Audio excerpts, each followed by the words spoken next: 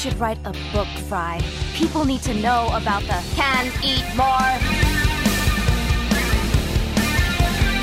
I'm getting this book on UFOs. Did you know they're real? But there's a huge government conspiracy to cover it up. Oh, that's just a paranoid fantasy. I want to be a book that you can pick me up, flip through my pages, make sure nobody drew wieners in me.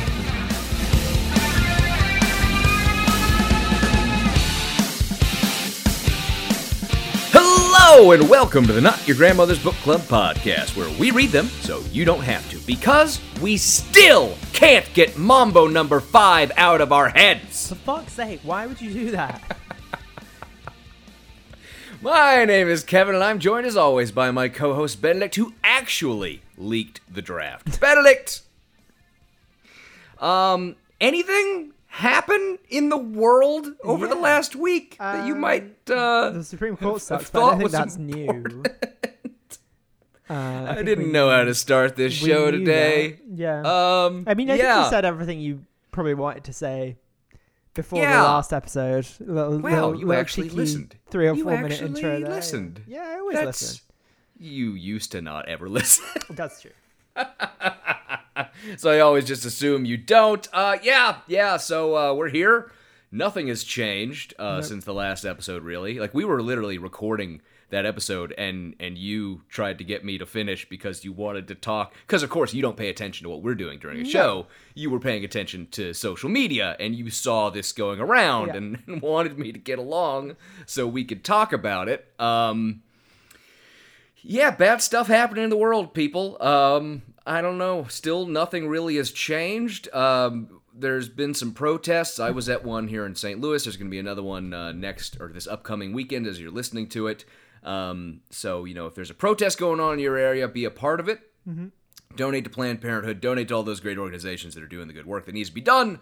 But interestingly, this episode is mostly about unjust laws and the importance of breaking them, which is obviously nothing to do with what we're talking about. But yes, indeed it does. But anyways, Benedict, you probably know, but some of the people out there, they may not be aware of what exactly it is we do on this program. Or them, I would say, this is the show where we go deep to plumb the depths of right-wing thought by reviewing a chapter from work of conservative nonfiction, and in between, taking a look at other examples of the right doing their best to make America hate again. Benedict, start us off. Do you have a hot take for us this week? Yeah, I do. I mean, it seems fairly trite, honestly, with everything else that's going on. But the thing is, Elon Musk taking over Twitter isn't anywhere near as important as people think it is, because Twitter simply does not matter.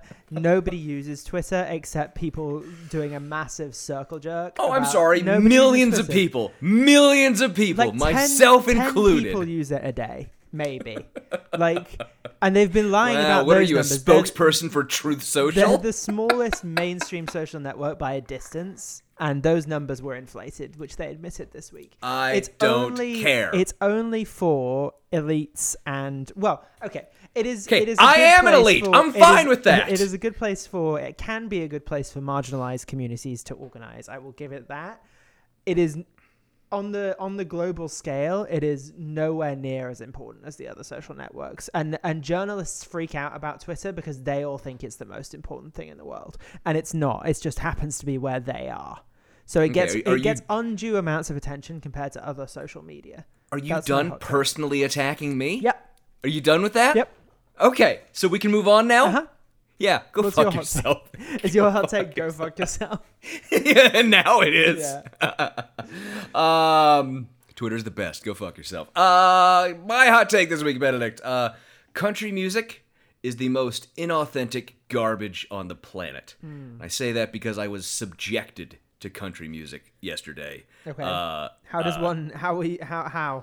Explain. Because there was a concert playing, and I was within distance of the stadium, from which I cannot escape hearing the goddamn noise. Apartment. Maybe you are an elite. My fancy apartment. I could see the concert, the free concert. Couldn't see it. I could hear it, and that was annoying as shit to me. How often can you hear concerts? It must be pretty often. Whenever there's a concert, yeah. How often is that? But I would be fine if it wasn't a country music concert. Okay? Name and shame. I had to tolerate because it was a beautiful day yesterday. I was out and about, walking around, and I saw all these dipshits in jeans and cowboy boots and fucking hats and shit who fucking work office jobs pretending that they're country.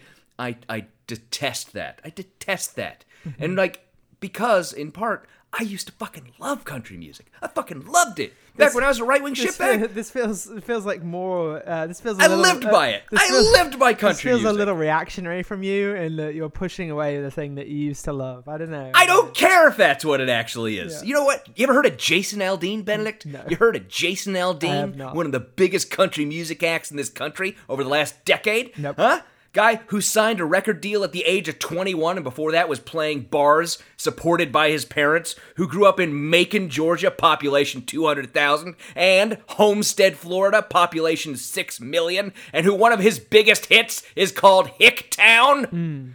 Go fuck yourself, country music. I can't, this rant is great, but it will never compare to Bo Burnham's country song parody, which, just go listen to that. It's fine. It literally is, though. Like, country music is nothing but people attempting to portray an image that does not exist in the real world. Yes, there are 5 people for whom the experience spoken of in country music is a reality of their lives. For everyone else, they're trying to put on some bullshit that isn't real for them.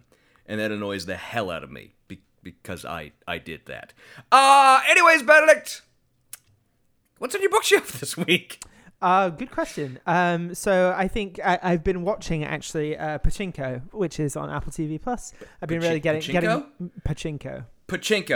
Balls falling down through machine and it's points? basically a family saga about Korean and Japanese families from like. I thought you were just watching people play Pachinko. No. There's a book too. The book's good, but I've been watching the series, which is what reminded me of it. So read the book, watch the series. It's good. It's like from World War II to the late 80s, like Japanese and Korean family saga. Next week, Benedict will be recommending Crying at H Mart as part of his cultural appropriation series on this program. Cultural appropriation. Cultural appreciation. Hey, I've read Crying at H Mart. It's a very good book. It's a very good book. I like trying to understand other people's stories through their own lens. It's great. It's good stuff. What about you? My this week, Also, Benedict. fuck you, Mr. Anime. Fuck off. They're cartoons, Benedict. They're for me. I'm a child. I am recommending this week video game. I said earlier this year that this was the year of the PC game for me, and I've been playing a lot of games. I haven't talked about it much on the show, really. There's been other things going on. There's been other stuff. One game I have sunk too many hours into is a game called Dismantle with a Y. DYS Mantle. And it's just a great zombie survival RPG. It's all about collecting all the materials you need and crafting stuff, and I love that kind of game. I love that open world survival crafting stuff. That's a whole lot of fun for me. So go spend about 40 or 50 hours on Dismantle like I did if you want to waste most of your life. Anyways, housekeeping this week. Remember to rate and review us on the iTunes, and I see you, the listener right now who's listening to this. You didn't do that yet. You actually, yeah. Can you? I was looking at the reviews on iTunes, and like we don't have a huge amount. And the problem is that our reviews are skewed by some people giving us 1 star. So I know you think that this isn't important, but we've really annoyed some people, and some people have gone on and given us some 1-star reviews. By really annoyed, what you mean is they've listened to the first 45 seconds of an episode, realized we're not Trump supporters, and gone on and left a fucking horrible I know review. someone yelled at us on our Facebook page about Von Mises one time as well. Yeah, fuck those people. Anyway, to counteract this this insurrection against our iTunes reviews, please go and give us a good review. Yeah, I know it's a pain, and I know people say this all the time, but like I think our average is at like under 4 stars, which this show does not deserve. So Jesus, this is a 5-star This is at least a 4.2 star show. So please go and try and fix that for us. I never weigh in on this. I just like zone out while Kevin talks about iTunes, but I got mad about our iTunes reviews this week. So please actually go and do it. Yeah, even if you don't use iTunes, if you use another app, if you have an iPhone, you have the iTunes podcast app, and you can just you can't delete it. No, they won't let you. Anyways, Benedict, update this week. I misspoke on our last episode, and this is something that I think I do a lot, and I think most people do when they're talking about this, referring to Stormfront and the Daily Stormer. Those are two separate neo-Nazi publications. But I believe I referenced Don Black as the founder of the Daily Stormer when he's actually the founder of Stormfront. Do people correct you on this stuff, or do you realize when you listen back? I realize when I'm listening to the edit because, it's easier when I'm listening than when the words are coming out of my mouth, right? Listening is easier than talking. Yeah, absolutely. But also some new additions to our favorite group of human beings on the planet, and that is, of course, the Spooky World New World Order. This week, we have a new patron to add. Star Shark, you're an addition. New patron, new person for the Spooky World New World Order. Star Shark, welcome to our New World Spooky World Order. Yeah. And, of course, one other person who deserves to be added to the Spooky World New World Order this week is, once again, Gamork, who recommended the show on Twitter to a group of people in a thread that was going on there. So, Gamork, you are now... I can't say it without yelling it. I don't know why, but that's the way it has to be. You are now part of our New World Spooky World Order. Yeah.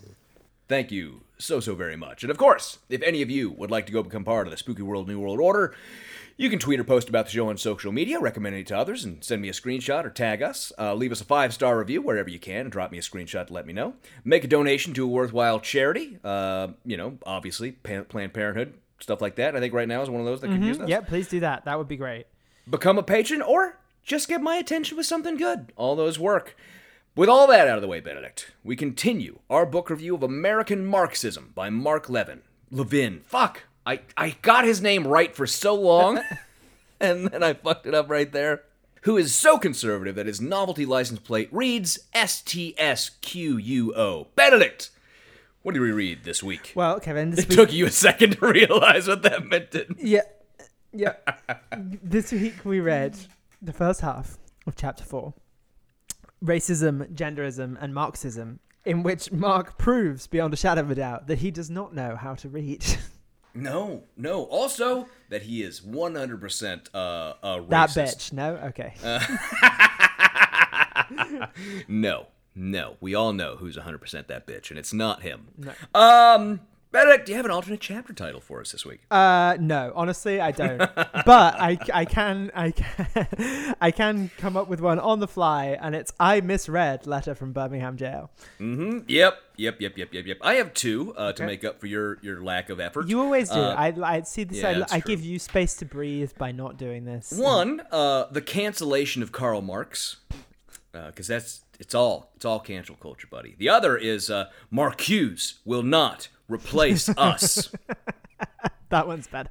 He is not a fan of Herbert Marcuse. Really hates Marcuse. No, I think he has a blood grudge against the blood feud with the Marcuse family for whatever reason. Something's going on there, and Mark is not a huge fan. But this chapter, as you said, is Racism, Genderism, and Marxism, and it begins, quote, "The foundational question. What is critical theory from which these other critical theory / Marxist movements sprang? Uri Harris at Quillette." Okay, so we're... Good start, yep.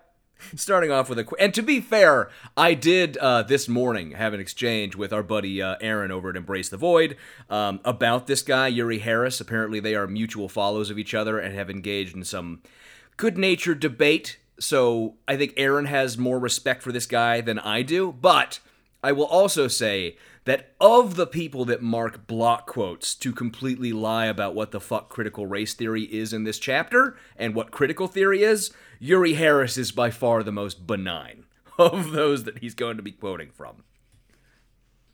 Yeah, it's not great. This whole chapter's not great. It's really not. But he continues. Uri Harris at Quillette explains, quote, "Critical theory draws heavily on Karl Marx's notion of ideology. Because the bourgeoisie controlled the means of production, Marx suggested they controlled the culture. Consequently, the laws, beliefs, and morality of society reflected the interests of the bourgeoisie, and importantly, people were unaware that this was the case. In other words, capitalism created a situation where the interests of a particular group of people, those who controlled society, were made to appear to be universal truths and values, when in fact, they were not." I don't actually have a huge problem with that as a statement, to be honest. Not at all. Fine, yeah. Seems okay.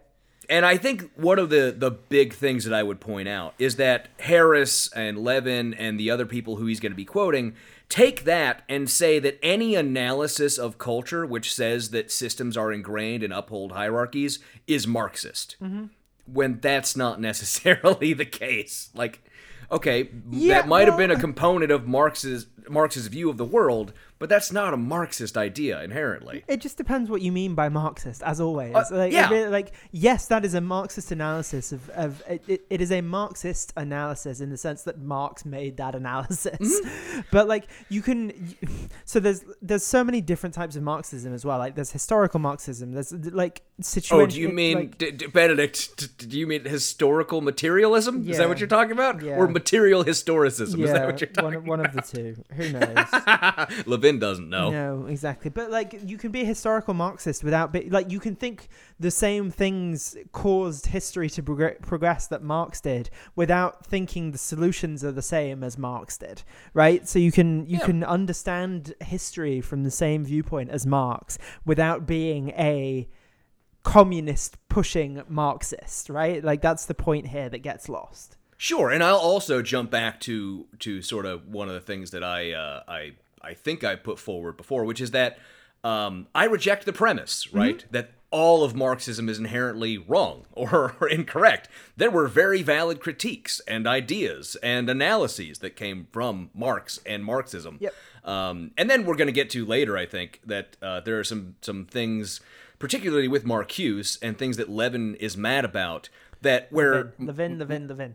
God damn it, fuck Mark Levin.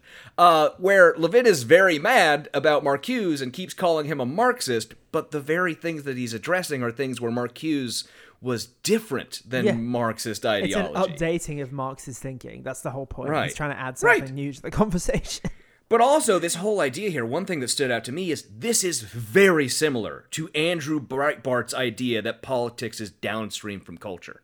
It's very much the same concept. Yeah, I know. I'm not opposed to that idea inherently. Like, especially in a mass media market, I'm not. I could be convinced of the idea that all culture is politics and all politics is culture. Well, I think there's a difference between the idea of systemic structures that perpetuate ideologies and the Andrew Breitbart idea, which very much was just like, well, if we can get kids to watch cartoons that have the stuff we say in them, then we will have control of all politics. You say that, but like that's what the Daily Wire is doing. They're trying. Yeah. They are very much trying. Clearly, they still think that. Like, clearly, there are aspects of the right wing that still thinks you control the culture, you control City right. Hall. But it's also it contains a rejection of reality, right? Because very many of the things that they believe are just completely rebutted by reality, right? But they want to overturn that view, an objective view of the world that leads to things that are results that are different from what they want. What I would say is it's easy for culture to be downstream of politics if you're never in power. Yeah, that's true. Because when you have to deal with the reality of being in power, politics becomes a lot less cultural. So much more difficult. Which is why I was just reviewing some stuff not that long ago, and I went and looked at the 2020 Republican National Convention, and I didn't watch a ton of it. They didn't have a party platform.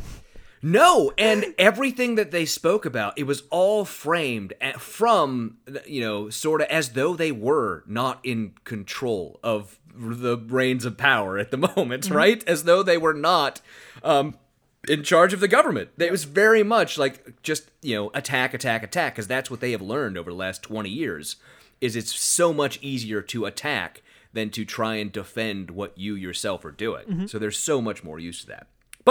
So, of course, we're going to be talking about, in this chapter, critical theory and critical race theory, And that's as far as we get in the first half of the chapter, which is what we're reading. Marx thinks are identical, but of course he's a dum-dum who has no idea what either of those two things are.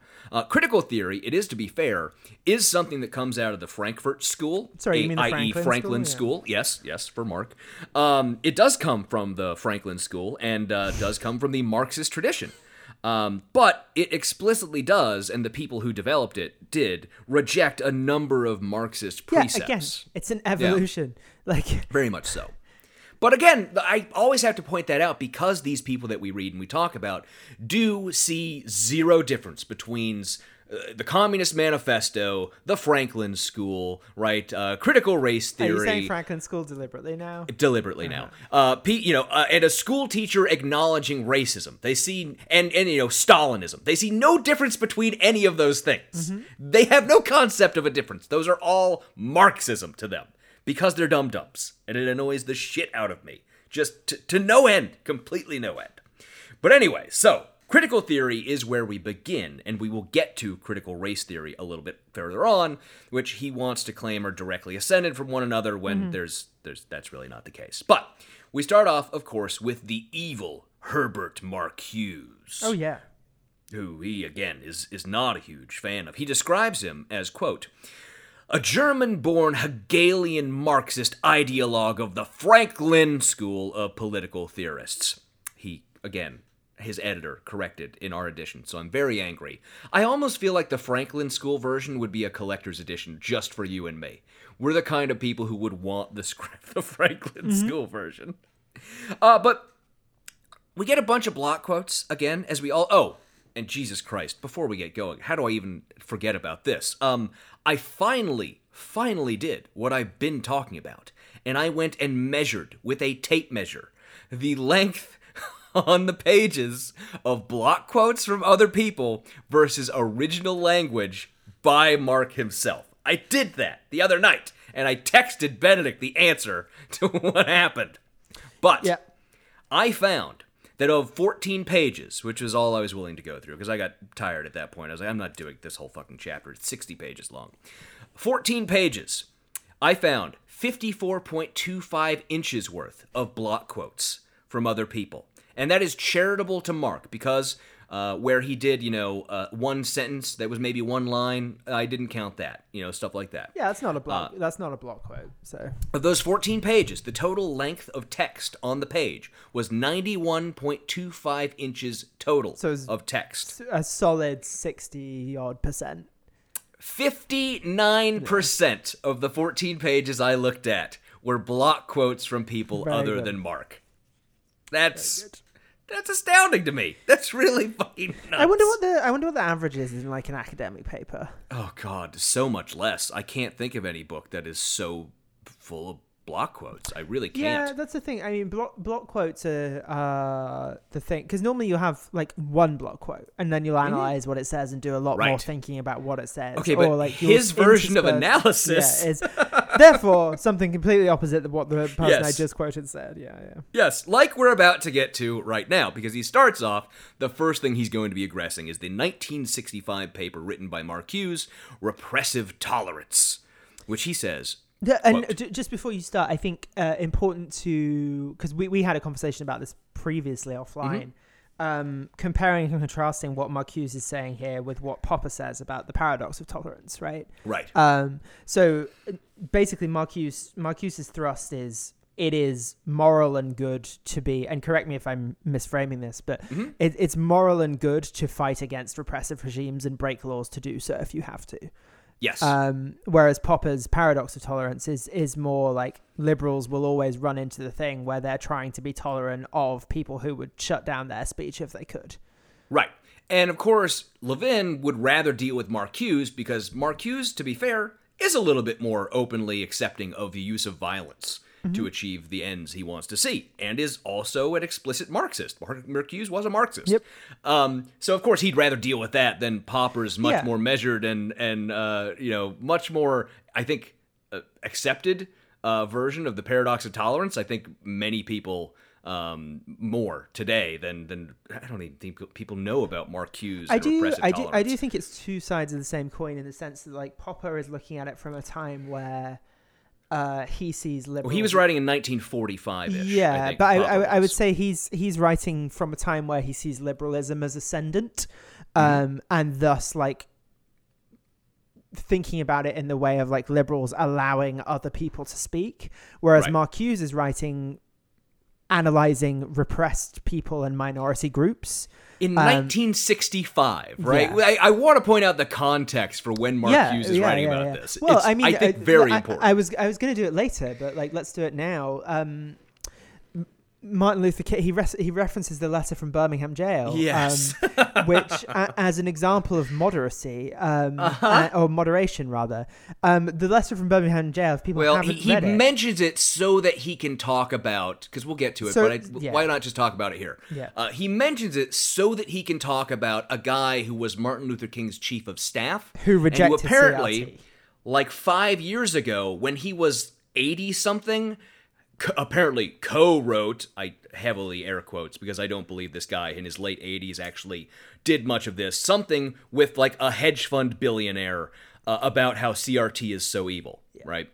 So that's the whole reason we got that. But as you were saying, right, he does reference the letter to the Birmingham. So and I think it relevant to talk about it here because in that letter, King talks about the failure of white moderates, and talks about white moderates being a bigger stumbling block to civil rights than the KKK and other explicit hate group organizations because they prefer order over justice, I think, is the and it's also about taking it's the importance of taking direct action against unjust laws, which is again exactly what Marcuse is talking about two years later or so.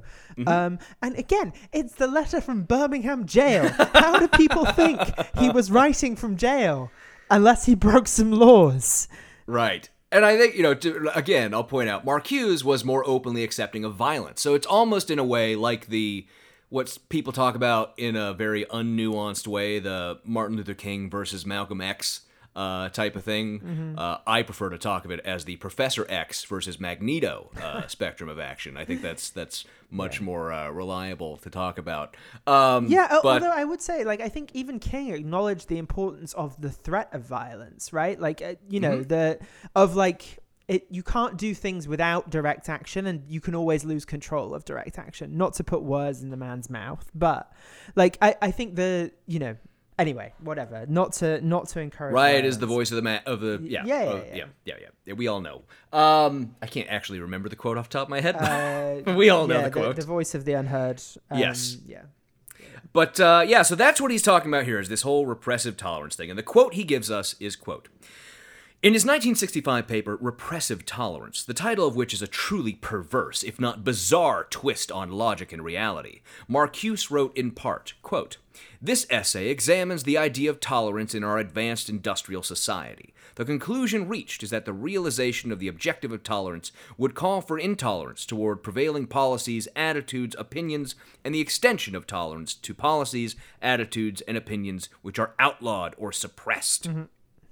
And then he says about that, Marx says about that, quote, "Thus for Marcuse, tolerance is actually a ploy instituted by the powerful and conniving forces of the bourgeoisie against the unsuspecting proletariat in which the masses are duped and programmed to support their oppressors. In short, tolerance is used to suppress the people." Not really. What he said, that's not what he's saying, though. He's not saying, "Oh, I'm so tolerant, look at me, now you're oppressed." It's the illusion of order is the thing. Again, is more important than actual raising people Would it up. surprise you to learn that I have the actual paper Repressive Tolerance by Herbert Marcuse pulled up on one of my two screens right now? It would not surprise me to learn that. I'm sure you're And that if I was to do a Control F search for proletariat or bourgeoisie, that I would, as a matter of fact, find neither of those terms anywhere in this paper. And if I were to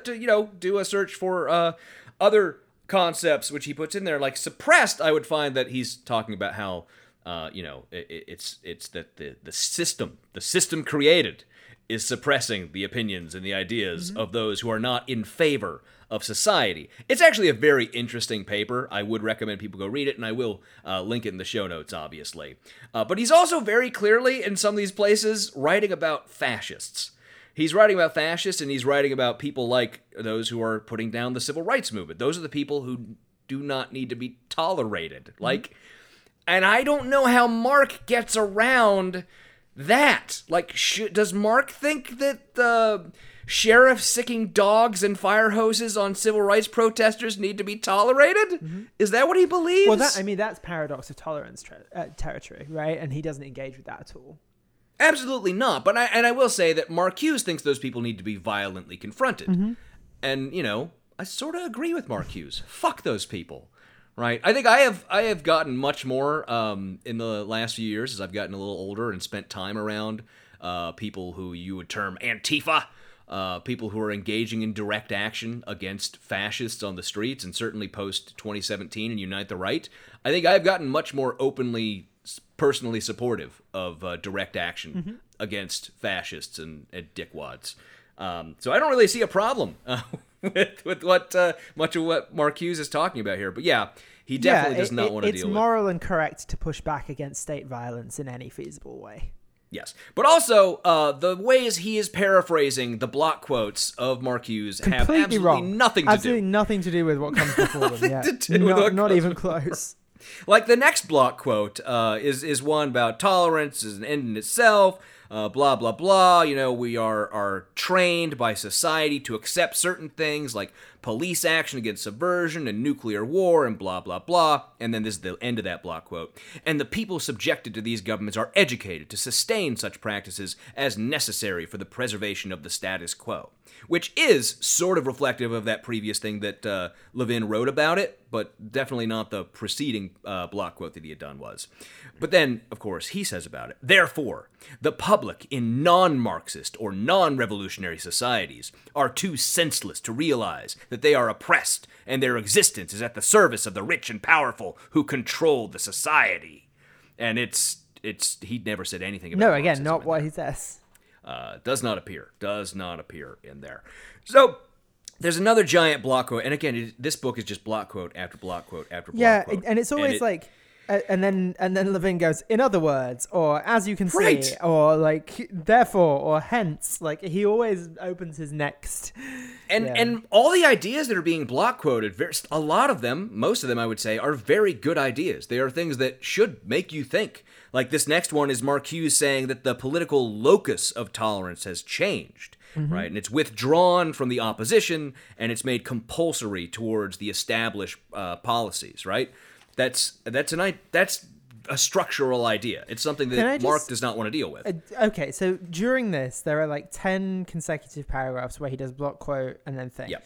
So can I just... Okay, so he introduces in his 1965 paper, and then I'm just going to read the first bit before the comma of each of the ones that follow the block quotes. So it's thus for Marcuse. It's therefore. It's Marcuse claims. It's in other words. It's indeed. It's hence. It's moreover. It's therefore. And it's the inescapable conclusion. And then it's in short. So... Yep.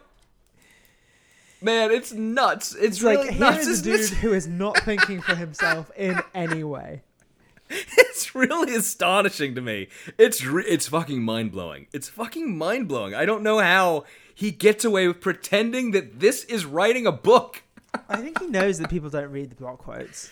I think he knows that people don't read the book. Well, maybe.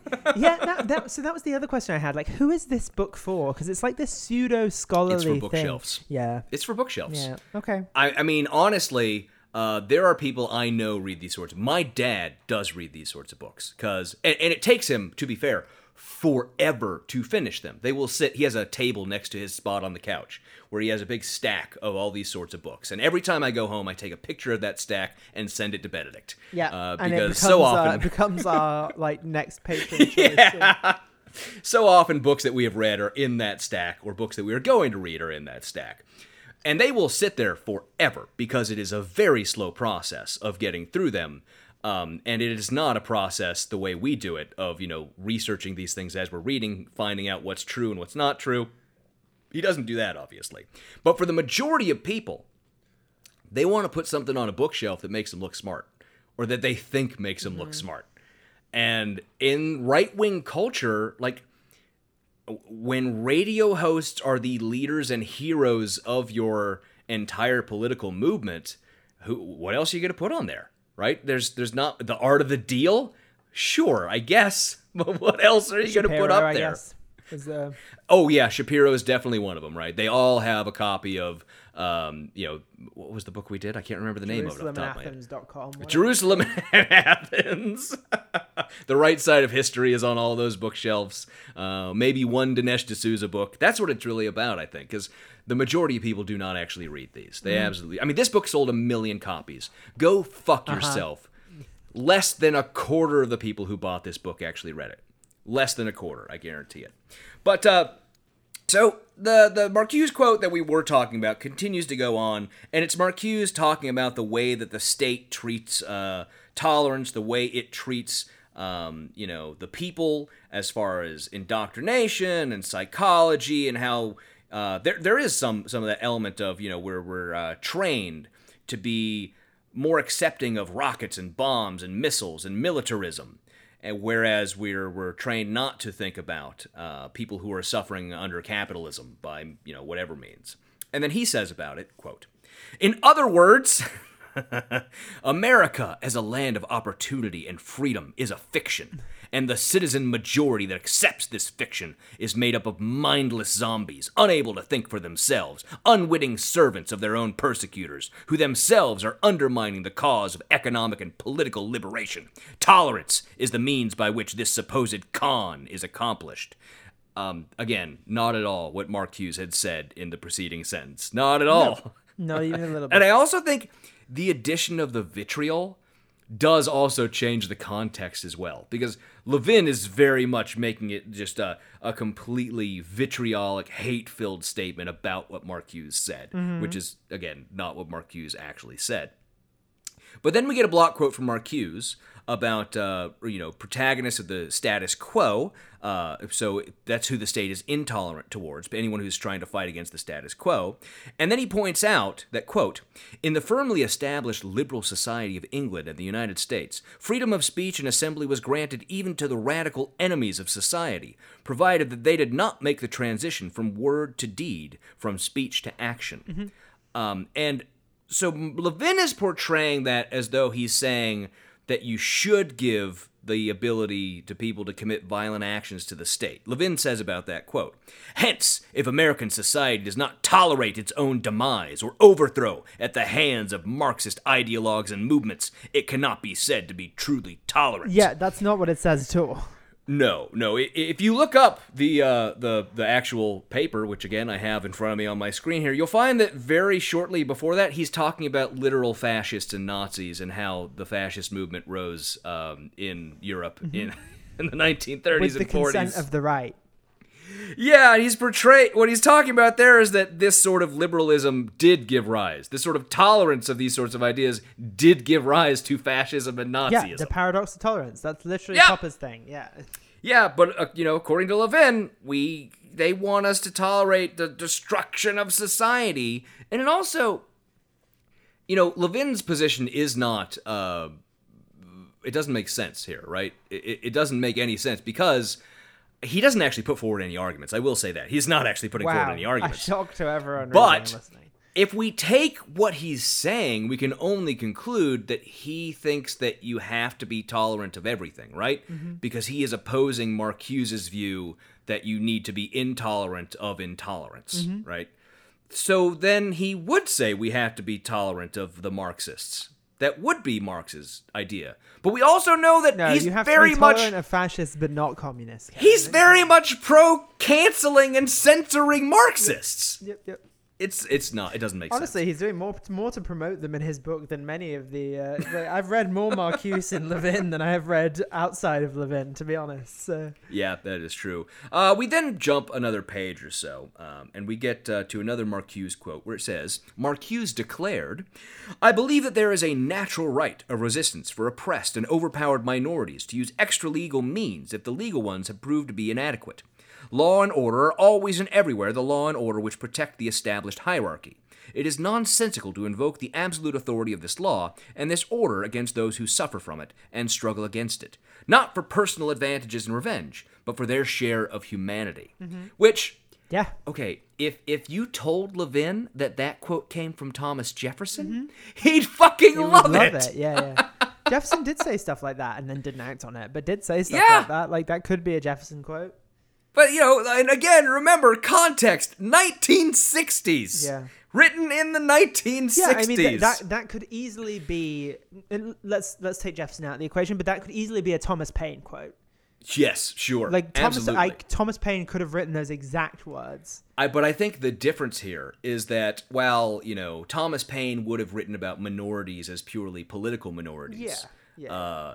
Levin is mad that the implication even exists that the minorities that Marcuse cares about might be racial minorities. Mm-hmm. Because Levin is very much a white supremacist, as we've seen a number of times throughout his work, both in his clips from his show, and I apologize, I forgot to get a clip for this week's episode, so we didn't get to listen to any Mark Levin. We have enough to get our teeth into. Yeah, we have plenty to go through here. So, it's him saying that it's okay, Marcuse saying that violence can be used, it can be justified in some circumstances. Levin hits back at that with, quote, "The inescapable conclusion is that in the end, Marcuse was urging the violent overthrow of American society, really in which the established hierarchy was using tolerance to perpetuate oppression against the minority." 1965, Benedict! Yeah, taking somewhat of a leap there, also. Sure. Yeah, Marcuse never talked about overthrowing society or destruction. And those are the ways that Levin phrases this repeatedly. Even when he gets into just talking about critical race theory, he talks about destroying society, overthrowing society. And that's not accurate. Reorganizing is the... Right. Proponents of these ideas, Marcuse even said there, if legal means don't work, then violence is justified, right? And the thing to be accomplished in that circumstance was, getting rid of all that segregation and stuff. Mm-hmm.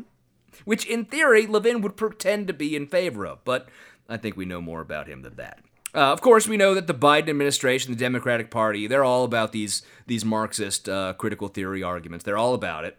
But then, we learned that one of the most destructive of these movements are critical race theory. Mm-hmm. CRT. Yep. CRT. He did it right this time, where he'd said it first and then did the acronym.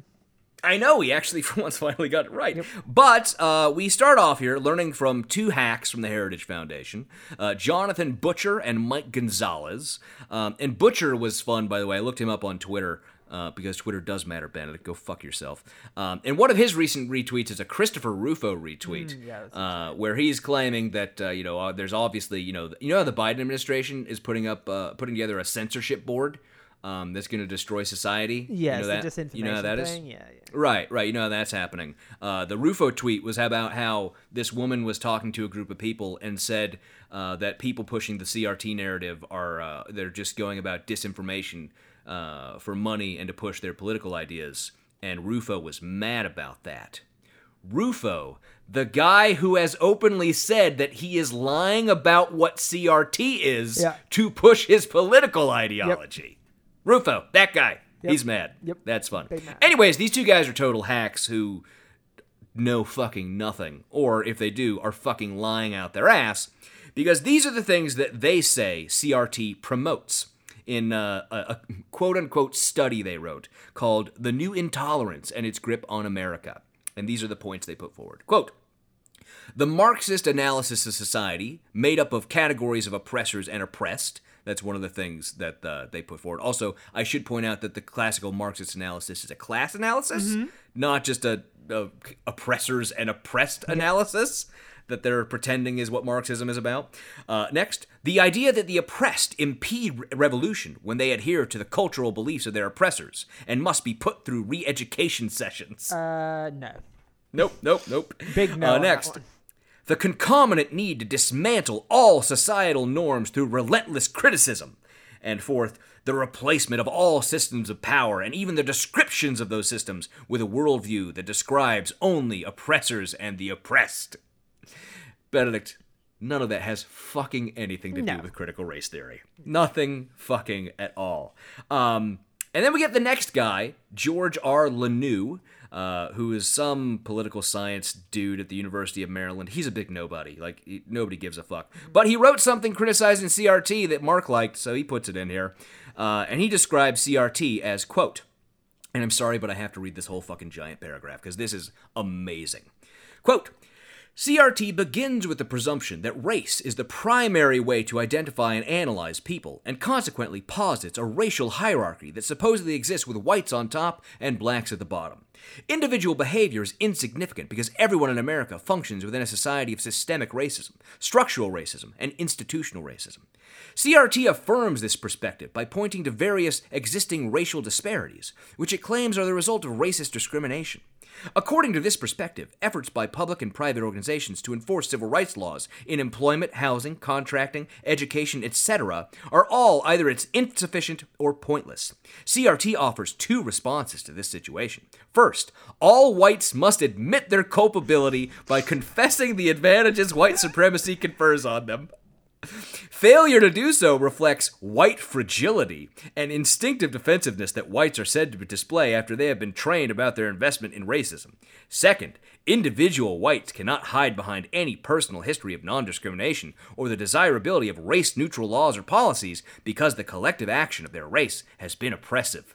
That paragraph is bananas. Yeah, it's garbage. And the one thing I would say is, you skipped over it, but like he describes this as CRT through the writings of, quote, the two best-selling proponents of CRT, which Robin DiAngelo and Ibram X. Kendi. Yeah, fine, Kendi, fine, whatever. I think even like DiAngelo is pretty widely seen by everyone as a hack a little bit. Like a lot of people are like, okay, Robin, go sit in the corner. Yeah, and let the adults deal with this. Again, Robin DiAngelo is a white person. Like, not that that matters, but I feel like it's important to the context of this because we get into some Robin DiAngelo critiques later as well, which is like accusing someone of being anti-white without saying that they themselves are white, which is like, so I think that's important to say. And also, I mean, the kind of nutso stuff, or the not nutso, that's unfair, but no, it's nutso. It is nutso. Yeah. So, but that is an exaggeration of DiAngelo's thinking. Right. I think rather than any like critique of actual CRT theory, it's like the white fragility thing is DiAngelo. Like that's DiAngelo all the way down. Like that's so. And So I will point out here just to give a basic idea, because even a lot of people, who are decently minded probably don't know what critical race theory actually is. No, to be honest, I don't really know. Like, I have a vague idea, but I don't have a master's degree level, like, detailed understanding of it. Like, on the other hand, I do. Okay.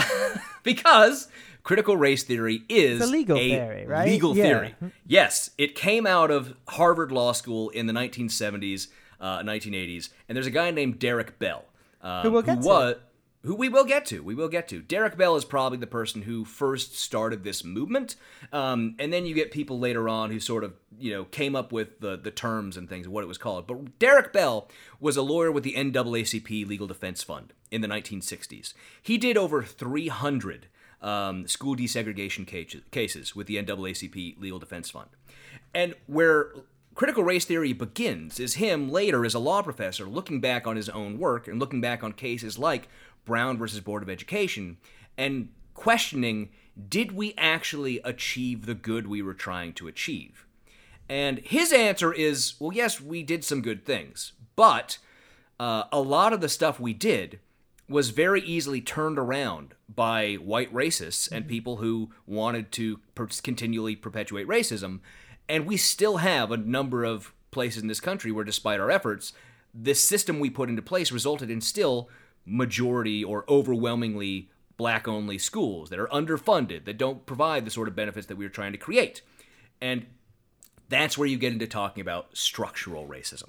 That's where you get into talking about how these things are ingrained in our society and in our legal system, and that's why we still have so many of these problems. Mm-hmm. And so there are things that are central to critical race theory. There's a critique of liberalism in the sense that I think many the people who I do get annoyed at when they say, I'm not a liberal, that is the sort of liberalism that they're mad at, mm-hmm. that is actually being critiqued in this way, right? Because the idea of colorblind racism is very much a classical liberal idea, if you want to call it that.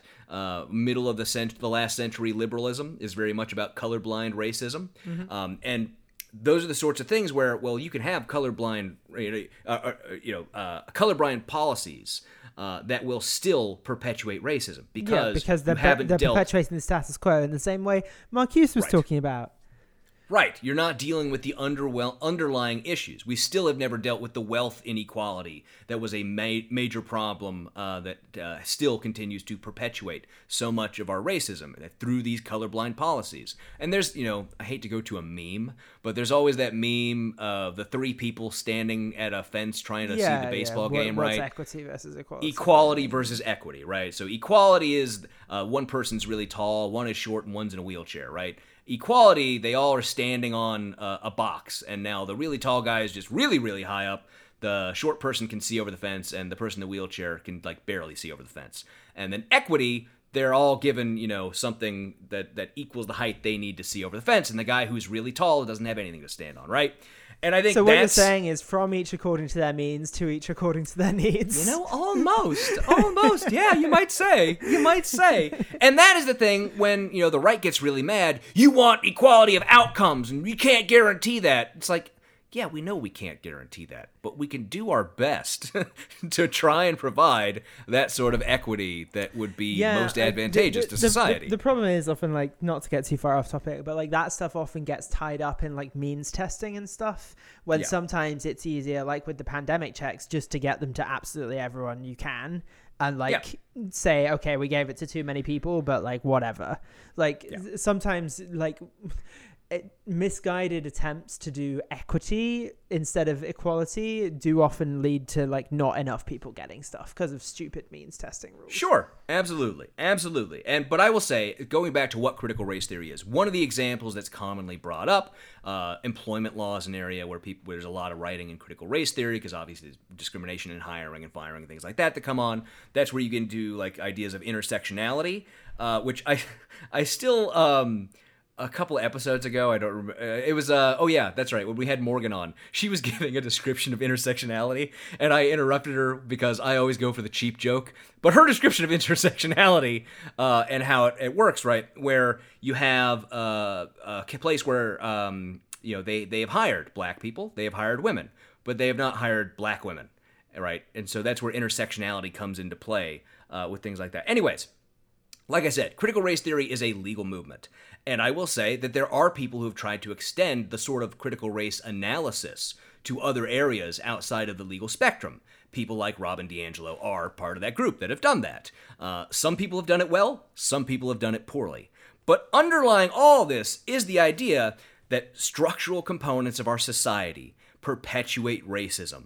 And that there are, a lot of this is a historical analysis. There's a lot of, in critical race theory, there's a lot of analysis placed on narrative storytelling and on people giving their experience, explaining these experiences through story as a means to create change. And the big difference that I think scares a lot of people like Mark Levin is that critical race theory does, rather than a lot of other fields that are just descriptive rather than prescriptive, critical race theory does call for structural change. Yeah.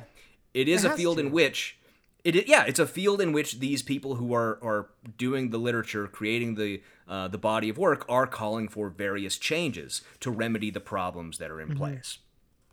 But then we get Thomas Sowell, who we have talked about, I think, a couple of times on this show. And this is brought up because Thomas Sowell is a black guy who doesn't like CRT.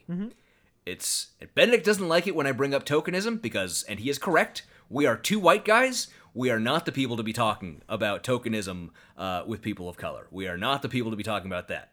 I can talk about tokenism from my own perspective as a white guy who was a piece of shit and engaged in tokenism. I can talk about it from that perspective, and I can talk about it where I know why Mark Levin, in his mind, would think that Thomas Sowell would be the person to use, even though Thomas Sowell is a big dum-dum.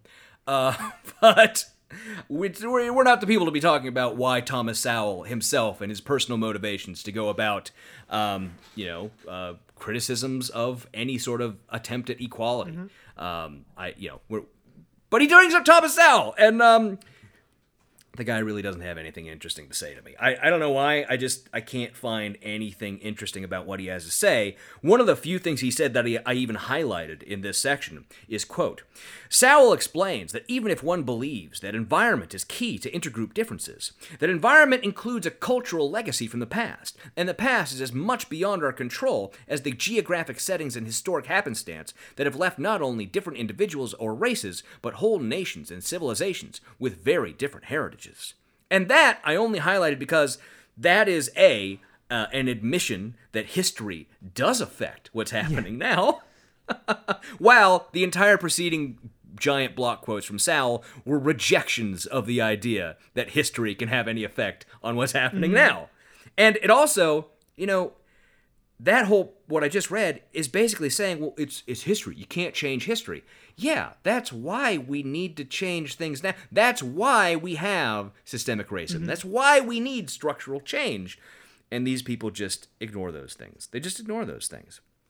But then getting down to Mark once again talking, he says, quote, in fact, CRT goes beyond arguing that different cultures are equally valid. It declares that society is a systemically racist, white-dominant culture and enlists those who are disaffected, dissatisfied, and malcontented into a growing legion of anti-American revolutionaries, where minorities are at dagger points with the white-dominant societal forces.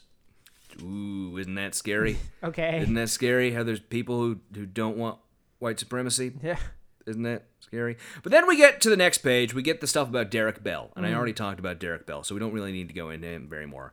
And of course, he brings up Kimberly Crenshaw because intersectionality is scary. And that's where they always get...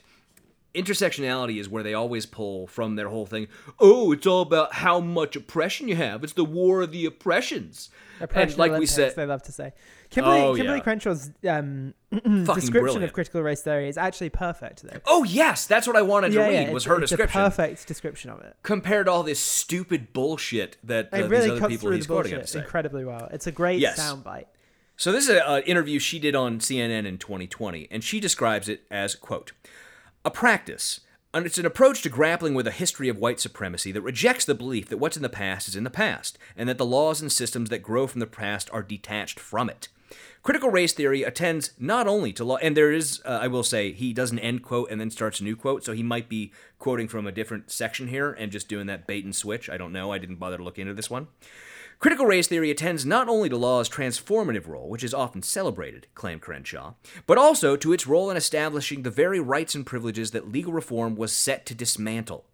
Like American history itself, a proper understanding of the ground upon which we stand requires a balanced assessment, not a simplistic commitment to jingoistic accounts of our nation's past and current dynamics. And that is a fucking great... Perfect. I mean, you've never had as good of a quote as that. I don't Never think written anything about what as critical concise race theory as that is. in my life. It's amazing. Because Mark can't argue against that. So he has to lie about the quote he just put in his book, where he says, quote, in other words, CRT undermines and exploits America's unique and very successful fusion of diversity and cultural assimilation and considers all issues in context of past societal imperfections, regardless of enormous struggles and efforts in creating a more perfect society. Well, we tried. Why aren't you happy? Shut Oh, but up. Benedict, the next thing, after what I said, comma, including a civil war... And that is so much. It's always very funny to me, as if like half of America did not want to. Like, who do you think fought in the Civil War? Every white racist I have ever known would say, "Well, how many white guys died in the Civil War freeing those slaves?" Yeah, how many of your relatives died? Yeah, he was on the south side. Yeah, exactly. Fucking A, that's just weird. Massive economic redistribution and groundbreaking legal changes. Even more, it incorporates and advances an increasing list of causes as new or additional reasons for eradicating society and transforming the country. That is not fucking at all what Kimberly Crenshaw said. That is some horseshit bait and switch nonsense.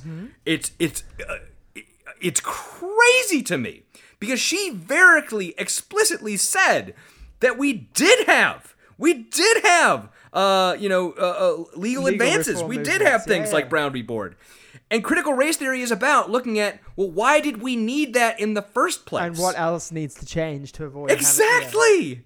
Exactly! It's so insane to me that these people think, well, we had a civil war, and then in the 50s you got to go to our school, so everything's solved. Why would there be any more problems? Yeah. Why do you want to keep talking about this? It's so nuts, man. It's so nuts. But then, we're back to Marcuse again, because he cannot get off the guy. He says, quote, despite Marcuse's call to revolution among minority groups, some Marxist purists saw CRT as diffusing or undermining Marx's material historicism. Yeah. For those not in the know, that is not how the phrase is. It's historical materialism. Historical materialism. That is the notion of class-based struggle based on economic conditions. Skipping down a little ways. For example, the Marxist and the critical race theoretician. The past is evidence of manipulation, exploitation, mistreatment, and corruption of different classes of people. America is therefore an irredeemably contemptible society that must be relentlessly condemned and ultimately or simply then why improve. Don't you quote any of these people saying that, Mark? If that's what they think, why aren't you quoting them saying it? Rather than calling for systemic change, which is what they actually want. The reason is because Mark thinks that a change to society that would get rid of those advantages that white people have, things like if we just had basic affirmative action that did increase the number of people of color attending our top universities, that would be the destruction of American society. Because American society is white society to Mark. Because he's a fucking racist. But he continues, quote, it is the Marxist and critical race academics and activists who create these categories for their own convenience and revolution. Any purposes. I'm sorry, not any. Revolution-airy. That's a fucked up way to do that. Purposes when demanding the dissolution of society and its rebirth as some utopian autocracy or mobocracy. I like the mobocracy part there because you and I know he just means we have a majoritarian democracy. Do you know what the funny thing about that is? That is what democracy means. It is the will of the mob. Like it's the will of the people. That's literally what democracy means. I know, but he's mad that it's probable that after the upcoming 35, 40 years of darkness we're about to have, that we might actually finally have a majoritarianism sometime in the near future. Wouldn't that be great? Yeah, if we got through the 30 years of darkness and then got maybe and then maybe when I some retire, of that. we can. Well, then I can run for Senate because I'll be the right age to run. You for think Senate. you're gonna be able to retire someday? That's cute. Yeah. That's fun. No, it's fine. I'll be 65 and then I'll run for Senate because you're not allowed to before then. Yeah, sure. So he says CRT disdains progress, and I think he just means that CRT claims that progress is not done. All these people think like now is like perfect times. Yeah. Why do you like? We should continue to improve society somewhat. Why not? Well, let's give it a go, lads. Let's Yeah, and what he's getting into here is the Introduction to Critical Race Theory by Richard Delgado and Gene Stefanik, which I have right here next to me because I don't trust his quotes from this book. And who would guess I was right not to trust the way he was quoting from this book. By the way, I will highly recommend this. If you haven't read it and you are interested in CRT at all, pick up, it's called An Introduction to Critical Race Theory by Richard Delgado and Gene Stefanik. That's his wife. And it's a brilliantly written, little short, relatively, 200-ish pages thing about critical race theory. If you want, go ahead and pick that up. But he says, this is a quote from that book, according to him, by rejecting equality theory, legal reasoning, Enlightenment rationalism, and neutral principles of constitutional law. Or actually, that's not a quote. It's just it's a really weirdly written quote. Because like he like... Well, that's not the one I had a problem with that I was going to specifically talk about. No, but just listen to how weird this is. By rejecting, quote, equality theory, legal reasoning, establish Enlightenment rationalism, and neutral principles of constitutional law, end quote. Like, why? He's just quoted a list and not put it in context at all. Yeah, I know, right? Then he gets to write whatever he wants on either end of it. But like, that's always fun. That's weird. Like, I could write about Nixon, not Nixon, Reagan, by accepting, quote, communism, unquote, Reagan. You're like, what? No. Yeah, and I mean, what he's doing there, it's another bait and switch where he calls it rejecting. Which is notably not in quotes. I put my tab on the wrong page, so it's not here for that particular quote. But what they actually say is that they question those things, right? Delgado and Stefanik in the introduction writes that critical race theory questions those concepts, which of course he immediately calls rejecting. I will say that I think a lot of those should be rejected. Yeah. Equality theory, legal reasoning, that's what it's really talking about is like, the model of legal reasoning that's used because there are great problems with it. Enlightenment rationalism, I'm not sure where that comes from. And neutral principles of constitutional law. It's the idea that those principles are neutral that is being questioned, right? Those sorts of things. It's all a whole bunch of horseshit, but he says, CRT reveals itself as a radical dogma and fanatical cause led by true believers. And I would say that the person who pretends that the word questioning equals rejection is the person with a radical dogma. Yeah. And, of course, who also accuses everyone of being a fucking Marxist when they aren't Marxists.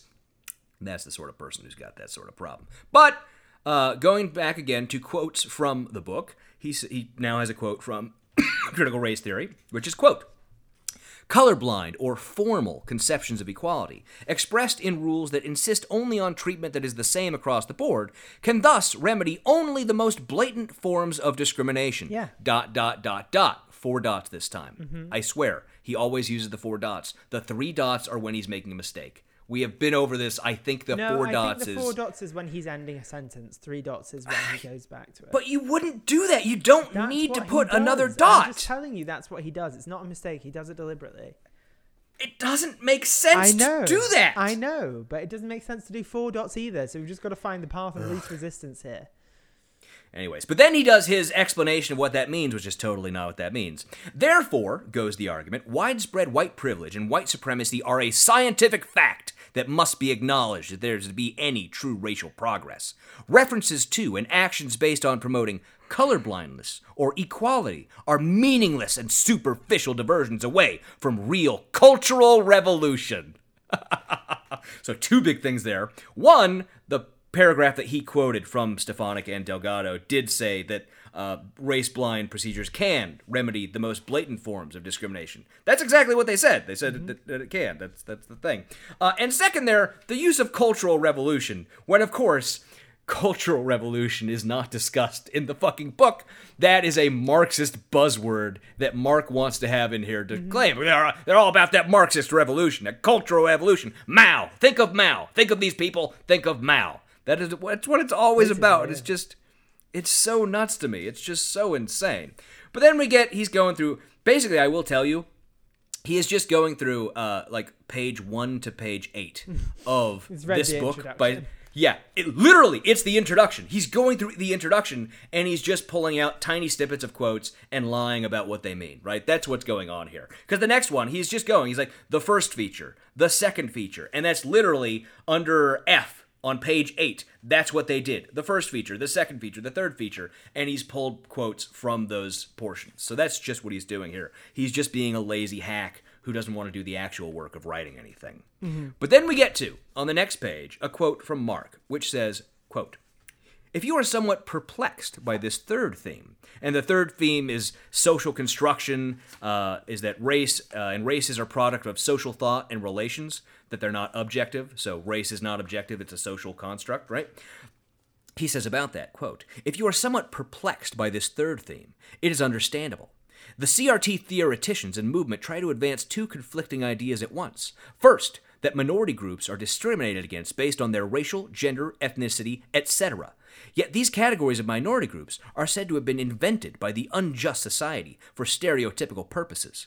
Actually, it is the critical theory advocates, he's mixing up critical race theory and critical theory there on purpose, I think, who talk and write about groups and develop new groups of people who are said to be subjected to injustice and discrimination known and unknown, conscious and unconscious, interminable and everywhere, in a stereotypical fashion. Hence, identity politics, intersectionality, etc. He has to do the etc. But to that entire paragraph Mark has, I would simply ask the question, so are Italians white, Mark? Are Italians white? Because that question, I mean, Italians were not, that's the thing, right? The idea of whiteness, the idea of race, this is all socially constructed. It's entirely socially constructed. Because for people like Mark, he can separate people into what he would think of as ethnic groups, like Spaniards, or Italians, or Mexican, or whatever.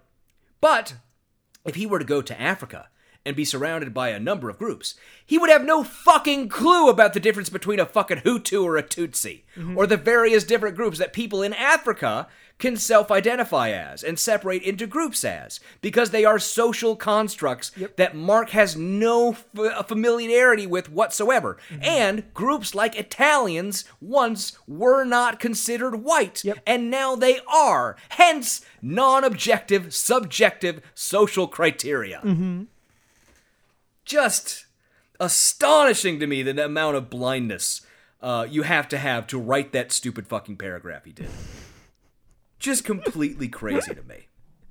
Yeah, it's it's not unlike the rest of the book, Kevin. I don't know what to tell you. No, it's not. No, it's not. So, academia, creeping Marxism, it's getting into all the schools. CRT is in all your schools. Yep. They're coming for your kids. The focus on they're coming for your kids is, everywhere. It's a big one these days. Yeah, they love to. Yeah. You can tell that he wrote this caught up in the newest craze, right? He totally did. But then Thomas Sowell comes back up. Yeah, with the Derek Bell stuff again. Yeah, just to say, Thomas Sowell believed that Bell was not competent to teach at Harvard. Okay, Thomas Sowell, thank you for your opinion. We'll take it into account. Okay, Thomas Sowell, non-lawyer, who is not in a place to say whether someone is competent to teach at Harvard Law. Also, I will mention once again, Derek Bell did over 300 school desegregation cases as the leading attorney of the NAACP Legal Defense Fund. He was more than fucking qualified to teach at Harvard Law. He was fucking brilliant. Thomas Sowell, on the other hand, was given an endowed Hoover Institution chair named after Milton Friedman. So isn't that? So you wonder where that comes something? from? Yeah. And he was given some awards by Ronald Reagan that he wouldn't have gotten if there were any objective criteria to give out those awards. So there's that sort of stuff going on. Sowell's a fucking idiot. I don't give a shit about him. But yeah, more criticism of Derek Bell. He claims, without actually addressing anything that Bell had to say, that he was critical of civil rights advances. And to the extent that Bell analyzed whether they truly achieved the ends that they were meant to achieve. They didn't do what they were ideally set out to do. Yeah. Right. We still ended up with all black or mostly black schools that were not as well as the white schools, that sort of thing. That's what Bell was talking about. That they didn't address the structural issues when they did like Brown v. Board, right? They came up with a new legal framework, but that legal framework was insufficient to deal with the structural and societal issues. That's what Bell was talking about. And there's some stuff in here where Bell was writing about critics of critical race theory, which he does, Levin doesn't have a comeback for. He just says that, Martin Luther King Jr.'s chief of staff wrote a thing with this is where I got mad hedge and fund wrote out billionaire. Basically, the whole text of the letter from Birmingham jail. Yeah. Just 'cause. At 87, this thing, it was like an op-ed in 2015. I don't remember where it was published. I didn't pull it up, but I will link it in the show notes. I'll find it and link in the show notes. Steve Klinsky is the guy he wrote it with, and apparently because Klinsky and this other guy had a big thing for, and I think this guy is now dead. The King's chief of staff is now dead. He died in 2018. But Klinsky and this guy had a whole thing about charter schools, so that's why they were working together. And this thing was written in 2015, when Walker is the guy's name, who was Martin Luther King's chief of staff, was 87 years old. And they wrote this op-ed about how critical race theory, which is fashionable and it's Marxist, they wrote about, it's all about putting people into racial groups. It was just right-wing buzzwords about CRT, is all it was. Yeah. And to some extent, it was ahead of the curve, because CRT was not the buzzword back in 2015. Yeah, that's true. It was being talked about, but nothing like in the last year or two, right? It's really become the new thing in the last year or two. Chris Rufo had amazing fucking success on that front. But so yeah, it's more of this Walker guy. He didn't like CRT, so doesn't that mean that Derek Bell's an idiot? Great stuff. Cool. There. Yeah, thank you.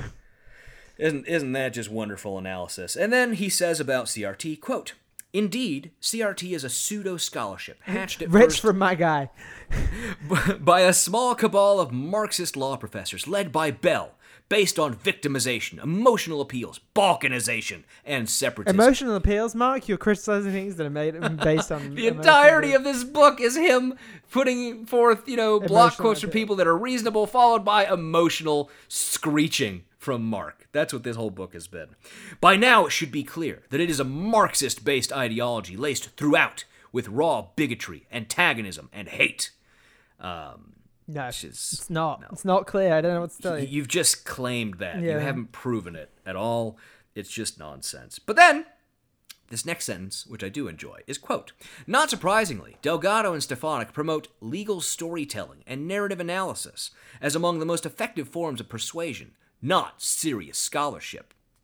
I will skip back a page to page 98 and read from that letter that Walker wrote, or I would say Klinsky wrote and put Walker's name on, which said, quote, to teach ourselves to comprehend each person, not as a symbol of a group, but as a unique and special individual, with a common context of shared humanity, to go to that fundamental place where we are all simply mortal creatures, seeking to create order, beauty, family, and connection to the world on its own, seems to bend too often towards randomness and entropy. Doesn't that sound like maybe talking about some people's stories might be an important part of accomplishing that goal? Yep. I think Mark would do himself some great good if he were to sit down and read some people's fucking stories. I think he'd really benefit. Stories are from very that. powerful. People should read stories. Then we get back to these Heritage Foundation hacks, and at this point, I was just like, God damn it, Mark, you're pissing me off so much. Because I said the crazy is back in this chapter, right? The crazy is back. The sort of crazy we got in that first chapter. Where, last chapter and a little bit before that, it was like we were at the store and like, Mom, can I have some crazy? She's like, no, we have crazy at home. That was the crazy at home. This is the store-bought crazy, where Mark is just screaming that everything is Marxism. That is, if I could best encapsulate what we have read in this chapter so far, it is Marx looking at a cat, screaming that it's Marxism. Or Mark looking at a water bottle, screaming that it's Marxism. Mark looking at a Toyota Prius and screaming that it's Marxism. Oh, Toyota Priuses are Marxism. Oh, they He's are. Right about that. Oh, fuck, dear. We're going to have to do it. So, do you remember... I don't know if you remember this, but this was a big thing for me. Glenn Beck, one time on his show back when he was big, he did this whole thing where he had a watermelon on stage. He had a watermelon, and he cut it open, and he said, see? Green on the outside, red on the inside. And it was all about how green policies were secretly communism. No, I understand. I've heard that. I've heard other people say that about other things. So I love that so much. Yeah. That was one of the greatest things. I'll never forget that because that is Republican politics in a nutshell right there. If you understand that moment, you understand everything you need to know about Republican politics from like 2008 to... when Obama got out of office, so let's be honest about it. That's all you need to understand about it. But it's these two Heritage Foundation hacks, once again, just saying some bullshit that doesn't mean anything. They're just fucking liars, and I don't really give a shit about what they have to say. They're big assholes. And then it's back to saying, the CRT people, they say society is incurably racist. There's nothing you can do about it. And why is that? Because they don't give us the Marxist, egalitarian workers' paradise.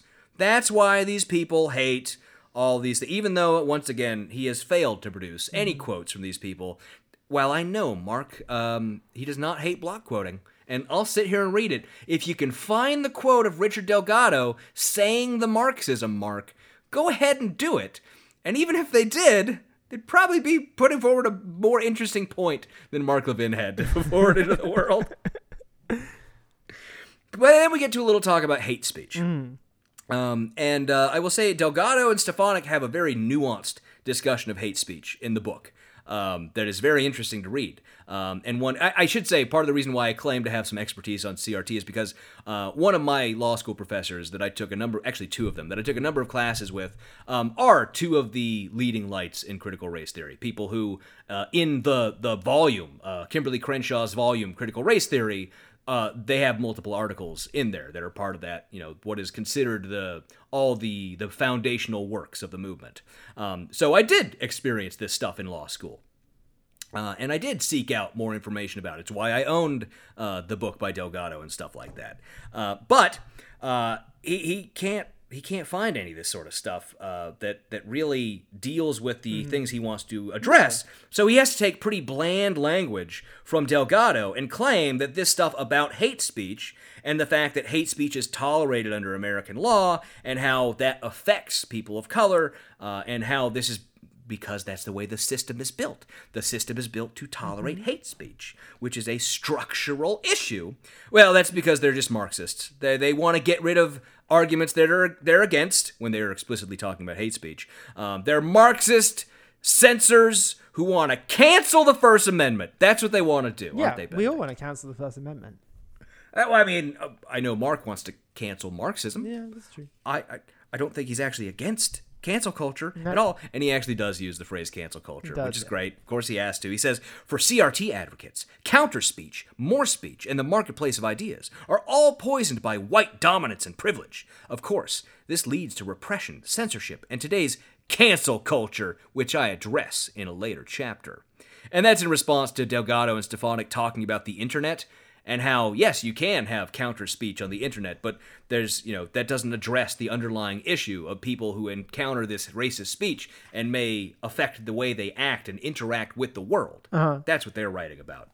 But anyways, we're almost at the end, I promise. This is... This was a long one. This was a long one. This is the problem. You always think we can do 30 pages, no problem, and then this is what always happens. We need to do 20. We need to institute a 20-page maximum. Well, I'm going to skip forward. Okay, right? I'm skipping forward. Fine. I'm going to page 104 now. And this is where he's talking about a book that apparently is how they're sneaking the CRT into the schools and corrupting the kids. By putting them in the chapter titles. Yes, that's how he addresses this, is by putting in chapter titles. And the chapter titles, I'll just give you some of the chapter titles. These are fantastic. Chapter 2, Critical Thinking and Critical Theory. They address critical thinking and critical theory in this book? Why didn't you give us any quotes from that chapter to tell us what they're talking about? I just put the titles in. Literally a case of just reading the headline. Chapter 5, Oppression and Power. Doesn't that sound... And to be fair, I think this probably is some of the sort of stuff that Mark's been talking about. But of course, Mark has just been lying about what people mean. The book as well. Oh, sure. But Mark has just been lying about what people mean when they say these things and what the outcomes people want are and what they think should be done to achieve them, right? It's all a cultural revolution to Mark. That's what it all is. When really it's just like, hey, maybe deal with some of these underlying issues, right? Understanding the global organization of racism through white supremacy. Chapter 9. Isn't that just evil? Here's one that probably really bothered Mark. Chapter 12, Putting It All Together. Isn't that bad? Wow. Wow. A conclusion chapter? Is that what you're telling me? Wow. And then he gives a block quote from the introduction, and that is, I will finish off by reading that and the final paragraph before we get to what's going to be the start of the next episode, which is the 1619 Project. Ooh. Don't you know the 1619 Project wants to destroy America? So I'll read this to finish off the chapter. Quote, and this is from that book he was talking about. We hope to take our readers on a journey that results in an increased ability to see beyond the immediate surface level to the deeply embedded injustice, ... That's only 3 dots.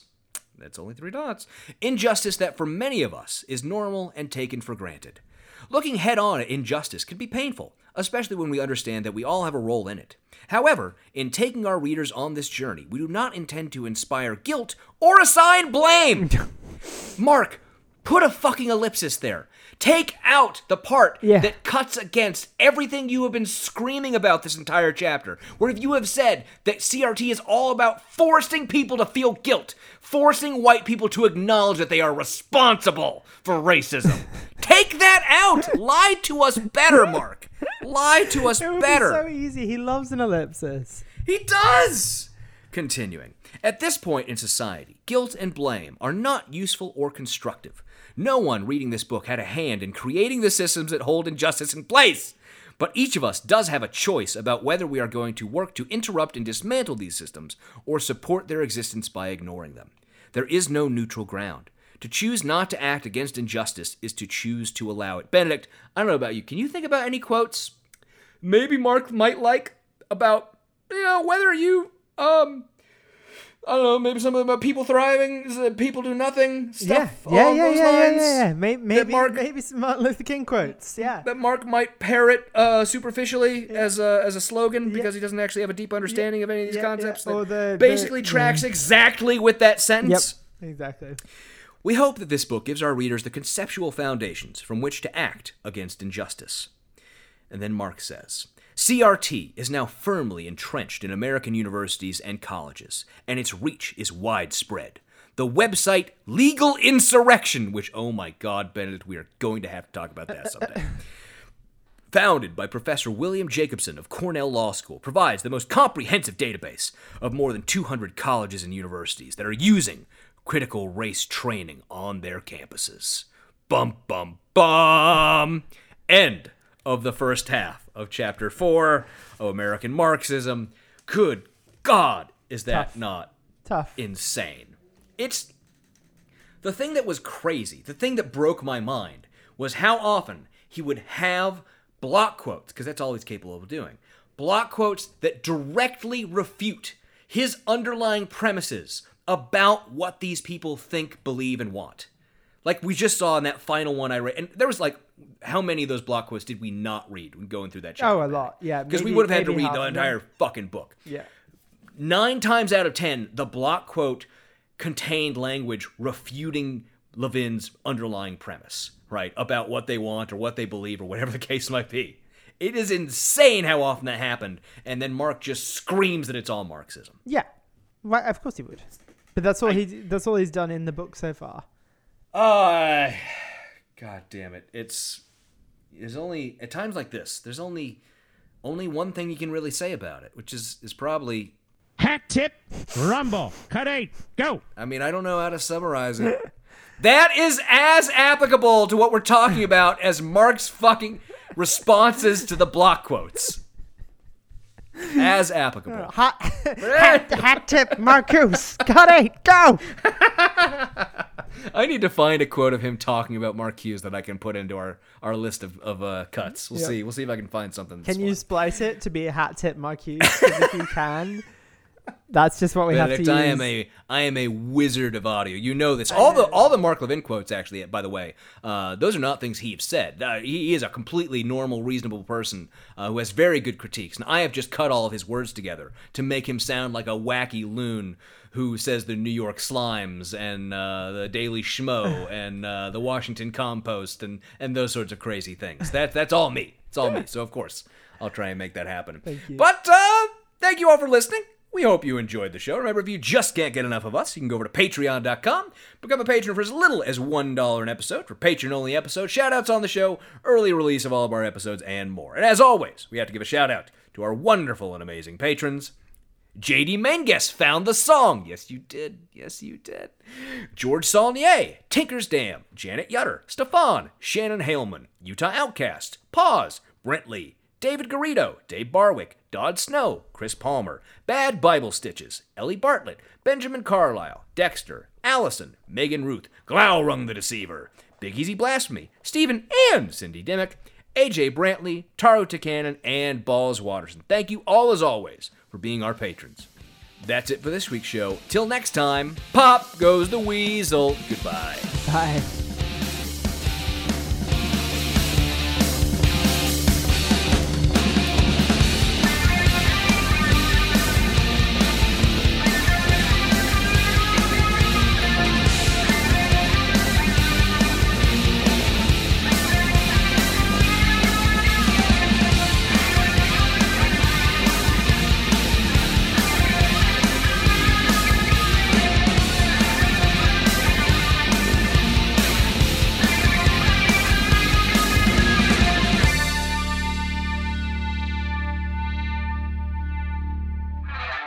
The Not Your Grandmother's Book Club podcast is a production of Kevin and Benedict Productions. Copyright 2020, all rights reserved. Music for this podcast is by Silverman Sound Studios. Find out more at silvermansound.com.